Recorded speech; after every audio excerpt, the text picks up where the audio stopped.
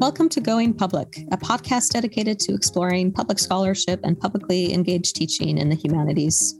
My name is Annie Dwyer, and at the time of this recording, I am the Assistant Program Director of a Mellon Initiative at the University of Washington's Simpson Center for the Humanities. The initiative's name is Reimagining the Humanities PhD and Reaching New Publics, Catalyzing Collaboration. Since 2015, two successive Mellon initiatives by this name have supported public scholars at the University of Washington, both faculty developing new graduate seminars in the humanities with public-facing components and doctoral students pursuing public projects in the humanities. The episodes of Going Public consist of interviews with Mellon-supported public scholars after they had launched their projects or taught their public-facing seminars. Please do check out our companion website, which includes faculty fellow syllabi, as well as doctoral student fellow project overviews, artifacts, and other ephemera. The podcast, along with the website, is intended to serve as a resource for scholars interested in developing similar projects and seminars. You can find the Going Public website at www.simpsoncenter.org/goingpublic. You can also find the link in the description of today's episode. Today's episode, Good Public Philosophy, is an interview with Sara Goering, professor of philosophy at the University of Washington. In the summer of 2021, Sara received the Mellon Summer Fellowship for new graduate seminars in the humanities. Over that summer, she developed a course titled Ethics Matters, which she taught for the first time in winter of 2022. Our conversation explores, among other things, the public nature of philosophical questions, the value of collaboration, and pedagogical approaches to public-facing projects in graduate education. Thank you so much for joining me today, Sara. Thanks for having me. So as a way to introduce listeners to your work, I'm wondering if we can talk a bit about how Ethics Matters fits into the graduate certificate in ethics offered by the UW Department of Philosophy. And as I understand, the course is one of the required courses for this graduate certificate in ethics. So it plays a central role in equipping graduate students across disciplines with the skills and knowledge they need to integrate ethics into their chosen field. And I'm just wondering, what difference does it make to center public-facing scholarship in an ethics course like this? And I guess another way to ask this question is just when you bring ethics and public scholarship into the same frame, what's the result? How does ethics benefit from a public orientation? How might public scholarship benefit from a consideration of ethics? So there's a lot in there. The Ethics Matters class is one of two of the sort of core courses, but students to finish the certificate just need to take one. Many people take both, but they only need to take one, Ethics Matters and Justice Matters.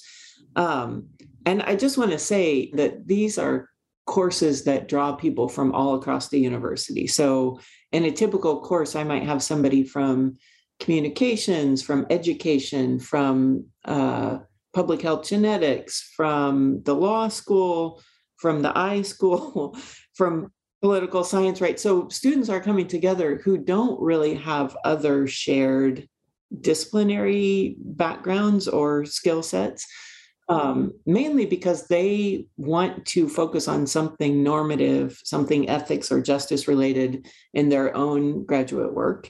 And they're just coming to this certificate in ethics, or the class even without the certificate, to learn a bit more about philosophical foundations in these areas and get some tools and skills and language that they can bring to their own work. So not all of that work that they're trying to do in these very different departments or schools will be necessarily public facing, but I think in our moment, there are so many broad, and not just in our moment, but all through history, there are so many ethical dilemmas, debates, questions about justice and equity that are ongoing public conversations.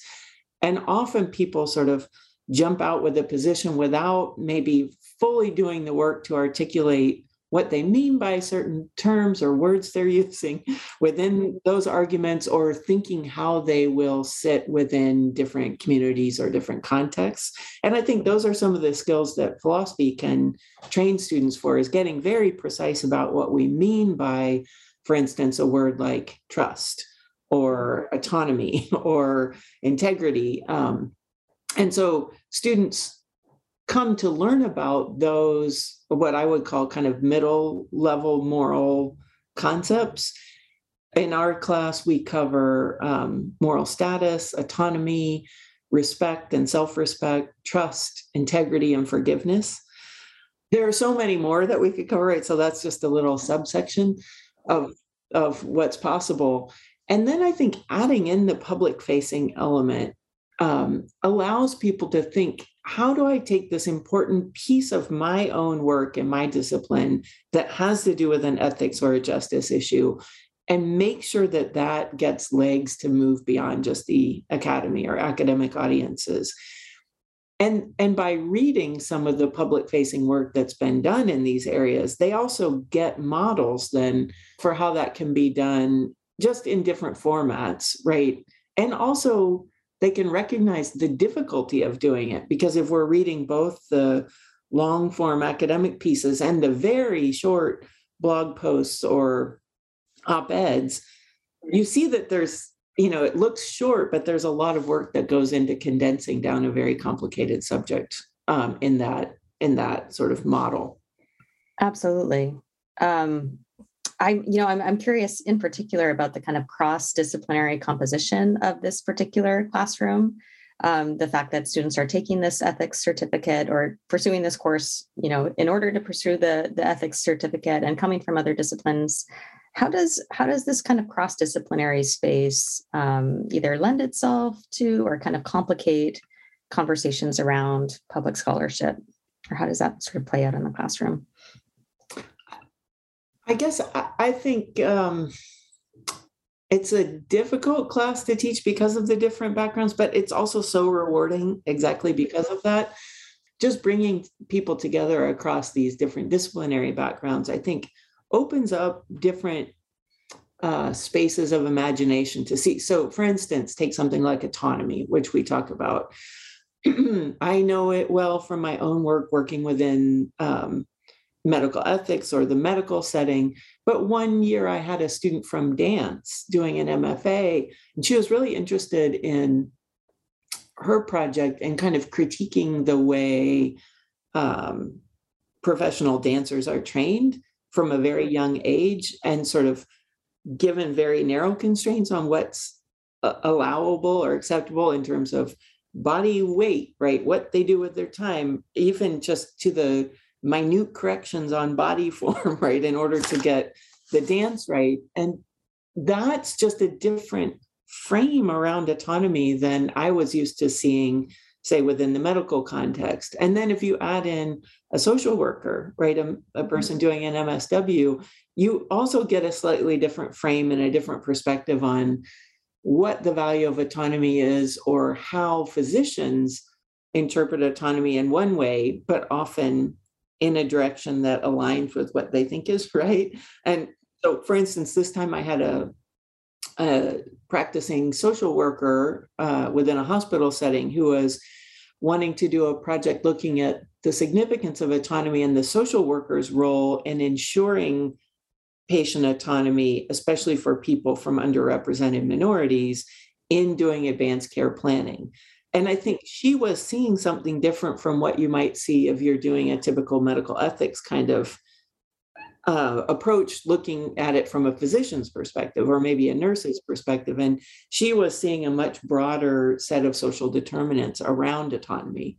And then wanting to convey those out to other social workers, right, to have some impact with the kinds of things that she was learning to try to improve practice for other people. So having each of these different disciplinary perspectives, I think just opens up the kind of social imaginary or the space that we can think about the moral concepts within.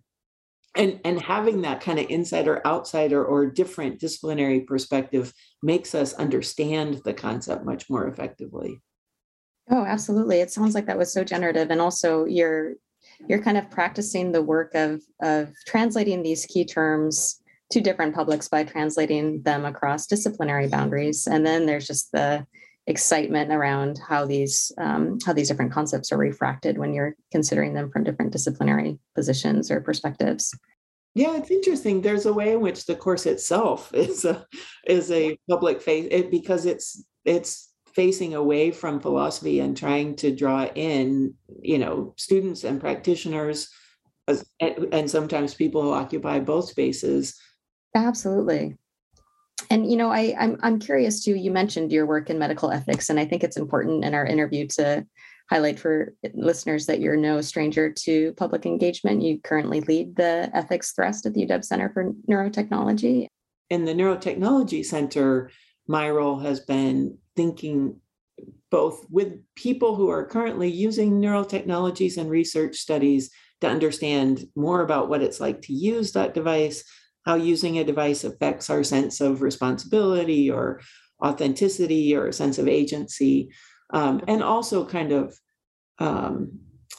horizon scanning to see what's coming down the pipeline in this area and how that might alter some of our other moral values like privacy, right? And thinking about a different kind of access to the interior spaces of our minds. So in those ways, right, I am also thinking about philosophy as a very practical tool that gets taken up in these outside philosophy spaces in neurotechnology, in electrical engineering, or with the philosophy for children in the schools too. Mm-hmm, mm-hmm. So I'm curious, how did that shape how you taught your class, or did your work, your own field philosophy, play into or shape your pedagogy in any way? Every experience we have shapes us in some way. Yeah. I would say, to make it explicit, I think I have now had more practice trying to translate philosophy into very plain language in order to make it more accessible for people who don't have the same kind of training. And that's one of the skills that's required for good public philosophy, is just not oversimplifying, but knowing a way to capture important nuance within the philosophical work, but without, having the incredibly dense prose or difficult to use lingo that it just ends up excluding people who aren't already part of that club. Right. I'm wondering if we can just kind of get a little bit more of a sense of the texture of the course by learning more about what students actually produce. They had as I understand, they had the opportunity to either write a traditional term paper or do a project that was more public facing. Did students pursue that latter option? And if so, what were some of their projects?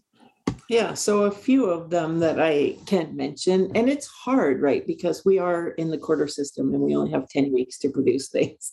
So some of the things are more plans and ideas and outlines and rough drafts of things than they are the final product at the end of that 10 weeks.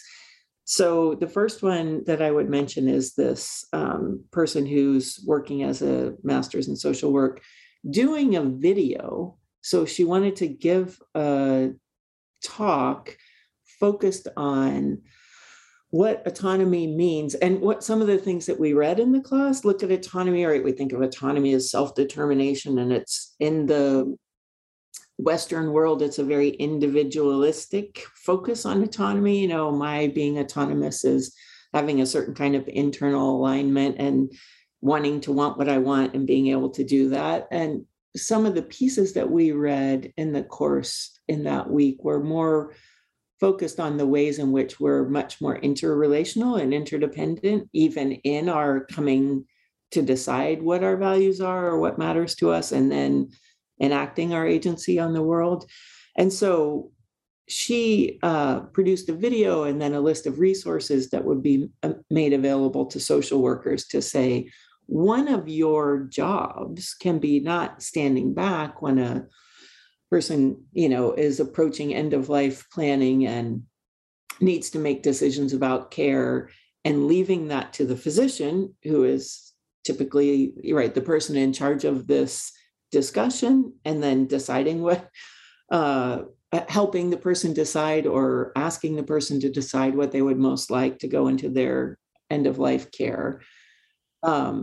But saying there's a way in which you want to make sure that that person's needs are really being heard. And if it's too episodic, in this moment, what do you want? If we think of autonomy as just involving this person and not involving their family members, there's a certain kind of artificiality about that. And so as a social worker, if you're observing what's going on, there's a way in which you can and should, she argues, advocate for the person who's there to have access, right, to their relational resources, to people who can support them or help push back. Sometimes if a person doesn't want something and the physician thinks that's the right thing, then there can be a kind of undermining move of questioning that person's competence. But, right, if we think of autonomy in this more relational way, then even if they have if there are some questions about their capacity, their broad competence, if they can be held in place by their closest loved ones, right, who know them well, then there's a way that the social worker can try to make sure that those voices are heard. And so she was just saying, I think a lot of social workers aren't trained in this setting, wouldn't know that they can have this role to play, and would think, well, doctor is just asking what the patient wants, patient says something, and we're done. It's this event, rather than trying to get a broader sense of that person's values and their support structure. Oh, what a powerful project. I love that. Yeah, it was really, really great. And, just thinking again, how hard it is to talk about the nuance that's there if we're thinking of autonomy more relationally, and give guidance on what maybe you want to do, not just think, but do in your practice. It's complicated, right, to figure out all those things. And so she was putting together sets of resources where people could go find more information or watch other video talks about this kind of thing. That's fantastic. And what I love about that example too is there's a conceptual intervention, right? Thinking about autonomy more relationally, and then the sort of practical application. So that's such a rich project. Yeah. Then another one that I think I would mention, and of course, right, it all depends on what we think of as public facing, but this is a person from English who was interested in developing a curriculum for early writing students, which could be used within a university setting, but could be used more broadly as well. And the thing that they were really taken with, and this was a new word to me, was adoxography. So ADOXOGRAPHY, adoxography, writing in praise of something trivial or even worthless, like just as a kind of writing exercise, writing practice. What's find the beauty in trash or the beauty in a blade of grass or something like that. And we were talking about the readings and discussions we had around moral status in general. So I think moral status, like, people think they know what they ought to do generally, right? And until facing a dilemma or something. But what gives something moral status? What does it mean to have moral status? And, within our Western history anyway, a lot of times that's been reserved for human and only human. Within philosophical circles, it's sometimes reserved for particular kinds of humans. Certainly looking back, very particular kinds of humans. But, from Jeremy Bentham onward, there's been discussion about animals having moral status in virtue of the fact that they can suffer. Then does it need to be sentience, right? This capacity to feel something and suffer that grants you some level of moral status? Or could there be things that don't have that capacity, but nonetheless should have moral status? So, of course, we have from the 70s, Christopher Stone talking about whether trees have standing. Trees are often not thought to be sentient in the relevant ways by most philosophers, but of course they're alive. Is it everything that's alive? How do we define what's alive? Right. You can see how difficult it can get. And so I think we also talked about, ecosystems or collections of things, or a river, which is comprised of both inanimate and animate entities within it, even if they're very small scale and not understood to be sentient. So how do we think about what it is as an entity, right? Yeah. What it is to have moral status, and then thinking about writing that could, along this line, in praise of something that appears to be trivial or appears not to have moral status.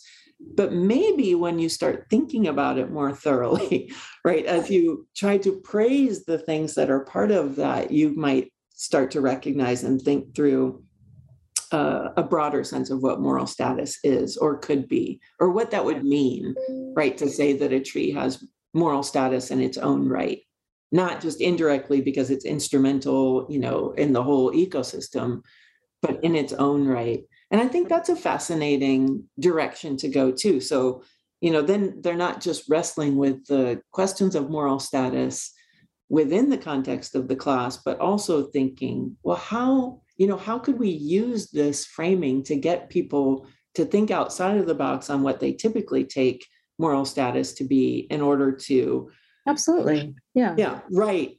And explore that. Yeah. So like the philosophical connection, or the philosophical question connects up with questions about rhetoric, about writing. Oh, these are incredible projects. You've said a couple of things just in terms of talking about philosophical concepts that you were exploring in the class about relationship, about interrelationship. And it got me thinking about collaboration. And of course, you were developing this course and received a fellowship that was a joint fellowship with Michael Blake as part of the second iteration of the Mellon Grant, which was focused on collaborative work and was trying to kind of establish a model of funding collaborative pairs rather than individuals. And I'm just wondering if you could speak a little bit more to just the process of developing this course in collaboration with Michael. How did that process work? And what do you think it yielded? That's a good question. I think for me, well, let me start this way. Philosophers still primarily work alone in the context of typical philosophical work. And I just think it's less fun and it's less fruitful in terms of the range of ideas that you can bring to something. So working with Michael on developing this and thinking about different public-facing philosophical pieces that we could use, they're just things that he's aware of that, we're all fed a fire hose of information and news coming at us. And there's no way that we'll ever be aware of all the things that would be fantastic within a course. So working with him is just a way to double my eyes, right? Or my awareness of what's out there. And also just, I guess, to think beyond my typical way of looking at things, which has a feminist relational bent to it always, right? To think, okay, there might be other pieces that I would want to bring in because not everybody coming to the class will have the same kind of orientation that I do. I still love to, I was going to say include, but that's not quite accurate. That's the base of my course because I think this is a better way to think about ethics. But right, to have some different kinds of pieces out there as well is really helpful. And Michael was really fun to work with on this. And we trade the course back and forth. So I'll teach it, and then the next time it's offered, he teaches it, and then back to me. And that means that we can keep building in a stair-step manner on each other's syllabi. Oh, that's wonderful. As each of us changes it a little bit. And hopefully in the next iteration, he'll find new and more inventive ways to do public-facing work within the context of the course. Yeah. No, I think that's so helpful. And, that's another way in which the Ethics Matters course is, I think, exemplary, is that it's not just a kind of one-off course that integrates some public-facing component, but it is a kind of core part of the curriculum that's taught. Is it almost every year? Is that? Now I have to think about this. I think we teach it every other year. And then the Justice Matters course happens every other year. Every year. Okay. So every other year, but at the very least, it's taught every other year by two people. So I think it really leads to a kind of curricular transformation that goes beyond the sort of one-off course, right? I don't know if you have any thoughts about that, how to facilitate that, how to integrate public scholarship into graduate training in a way that is more sustainable and integral. I think this course is such a great example of it. So I think if you had insights coming from the experience of developing it with Michael, that would be so useful for folks. Yeah, so I think I still need to sit more now that I'm through the course and think about what could be done better, and then how to take some of the things that I tried in this iteration of the course into, let's say, my typical philosophy seminar for grad students. Because I think we have, our department is kind of branded ourselves as committed to engaged philosophy. So regardless of the area, that we're very engaged with ongoing matters of interest in the public, neurotechnology, immigration, climate change, et cetera, right? All these huge issues for our world right now, trying to make sure that philosophy and ethics is integrated into those, into the work that we do to try to address those things. But of course, we're also trying to train philosophy grad students to be ready to write dissertations. And if the dissertation is still a more traditional format, which is, 5 chapters, more like a book, then we have to think, so how do we incentivize the more public facing or shorter and more public directed work, like a blog or an op-ed or podcast or video for that matter? And I think our students are very creative about this, but we need to figure out ways to embed it within our curriculum, so that it's a more regularized part of what we're teaching them to do. And we're still working on that. Yeah, no, I mean, I think it's a process, and this course is a great example of it, but certainly there's so many different ways that we can think through how to recognize and valorize work that students are often doing in a kind of extracurricular way. Yeah. One of the things the philosophy department does, we have a little fund, a little pot of money from a donor, and we award Rader awards in the summer for innovative philosophical projects. Oh, that's so fantastic. Take some time out from when you're not teaching typically, or if you're not teaching, or just in the half of the summer when you're not, to do some innovative project that expands the boundaries of what you would otherwise be doing. And one of our past students, Stone Addington, put together a podcast. Oh, cool. To talk about philosophical issues, and ended up now works for Humanities Washington and has this non-academic career really focused on public-facing humanities. So I think that kind of little pot of money can spark new ideas as well. But that's, of course, separate from the typical curriculum. So we still have to work on that level of integration. Right. No, and I think a kind of both-hand approach can be really useful. I think graduate students are so resourceful, so it oftentimes doesn't take a lot of support in order to sort of, like you said, just kind of spark something that will really end up being very generative for them down the road. Yeah. One of the students from the winter is coming from public health genetics and was just so frustrated with online public intellectuals who are loud, bombastic, talking voices about issues that they are not really trained to know about. So this is what she wanted to do, is use their venue and their model to push back against them. So she worked up, a draft version, and she filmed herself doing it, right? A short video about trust in experts and what trust means. I think she used some resources from the Center for the Informed Public, but also just sort of went through pieces that we have, say, Annette Byer's piece about trust and distrust, to say, here's what trust is, here's a problem, let me give you an example of this online. And her idea was that if she is, face right in the screen and as provocative as they are, then she might get the hits in the same way that they do. Yeah, sort of using their tools against them. Oh, that's fantastic, because that's a project that's also questioning what public scholarship is and should look like, right? And what are the ethics of public facing work? So it's thinking in a number of different ways. I love that. And it's fun as an instructor. This was my first time looking at final products like that. And it's out of my realm of what I normally look at and try to evaluate and give comments on. But of course, you can see things that work, and then you can see things where as a viewer, you think, oh, that needed to go by more quickly, or that went by too quickly. And I realized that we really, we're all consumers of public information. And so we do have some awareness of what's effective and what's not, even if I'm not trained in that area. And so, yeah, it was great to be able to stretch in that way and see what she was working on producing. Absolutely.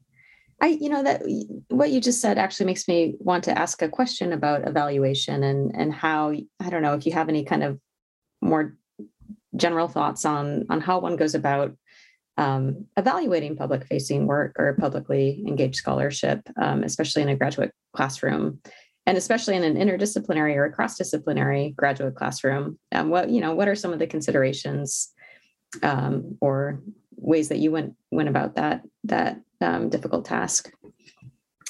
That's a good question. I think I brought the same tools that I would use for evaluating philosophical papers, but in this different environment. So is it clear what you're trying to get across? Is the main thesis, even if it's not ever referred to in that way, it's implied in the video, right? Is that really clear? Is it reiterated, started at the beginning and reiterated again at the end? Do you, as you're going through, think about how there might be other ways of viewing this thing? So, a typical philosophical paper has to involve this kind of self-identified objection section and a response to that, which is just part of recognizing the limitations of your view. And there are ways to do that, right, within the context of even a quick video like this, or do you, if you're doing the video for social workers, show references and perspectives that might be different from the one that you're talking about, right? So that you can be inclusive of a variety of perspectives, even if you are arguing for a particular view. So I felt like they transfer. It's just in a different medium. Yeah. Yeah, no, that's really interesting. So it's almost like you're teaching philosophical thinking while allowing for different sort of generic manifestations of that. Yeah, very, very cool. Well, on a kind of closing note, do you have any advice for other professors who are thinking about doing publicly engaged courses, or even just aspiring public philosophers? Yeah, maybe two things. We'll see if I remember the second when I'm through the first. The first thing I would say is that jumping in and trusting students who are very creative and know way more than I do about how to put together a great video, or about what makes for a lively and provocative curriculum, for that matter, curriculum for writing in this case. I think sometimes I would worry, well, if I haven't done my own podcast, or I haven't done my own video, I'm not going to be in a position to really help them. But it turns out that students have a lot of these skills already on their own, and want the freedom to be able to do that with support from you, right, about the kinds of things or some of the content that can go in there. But I think trusting them and also reiterating that I really do want these things. I'm not just offering it as a maybe, if anybody's really creative, you could take this, but saying, I would love to see this. And I think things can have more impact than they do if we're just writing an academic paper in many cases, right? So encouraging them to think through that possibility and then supporting them along the way. But they have a lot of the skills that I don't have. So trust in the students would be one thing. And then I think in terms of doing the public philosophy, it does open you up. I guess I haven't had the experience yet of being completely trolled. So I know that it can also open people up to horrible responses. But I think seeing the impact in a very immediate way is also really rewarding, right, for doing that kind of work. It's hard. It looks easy, right? If you have a very short, punchy piece, it looks like, well, it shouldn't have taken you that long. But again, to condense it down takes a lot of work. and to be true to what you're trying to say without oversimplifying is very difficult. But I think then it becomes the kind of thing you can send to relatives. They'll actually read it, right? You can put it out there in the world and you'll get responses from people who say how much they value it or appreciate that work. And that's something that it doesn't happen often in our academic circles, right? To get that kind of positive feedback. I do have to recognize, we just hosted George Yancey, who's a fantastic public philosopher, last weekend. And, as he writes about in his book, Backlash, which was about the response to his post in the New York Times, Dear White America, it's awful and it's threatening. And, public philosophy also has that real risk because you've put yourself out there in that way. But it's also, he has taken a lot personally, but he has created and helped create this very important conversation. And so I think in that way you can see the impact, even though I just feel awful for him for the kind of response that he's gotten from some parts of society. Yeah, well, I think that's so useful for students, though, to just highlight both the risks and the rewards, right? Mm-hmm. And then what you said about trusting that they have the skills and knowledge to do really impactful work is also something that I think is so useful. Well, thank you so much for talking with me today, Sara. Sure. Thank you for inviting me. This episode of Going Public was made possible with help from the University of Washington Simpson Center for the Humanities staff, particularly C.R. Grimmer, who is also the communications manager at the Simpson Center, our sound editor, Oliver Gordon, and of course, support from the Mellon Foundation. The Mellon Initiative at the Simpson Center, Reimagining the Humanities PhD and Reaching New Publics, Catalyzing Collaboration, was led by Kathleen Woodward, Director of the Mellon Initiative, Director of the Simpson Center, and UW Professor of English, Rachel Arteaga, Assistant Director of the Simpson Center and Associate Program Director of the Mellon Initiative, and myself, Annie Dwyer, Assistant Program Director of the Mellon Initiative. We hope you check out additional episodes of Going Public on our website at www.simpsoncenter.org/goingpublic and wherever you get your podcasts.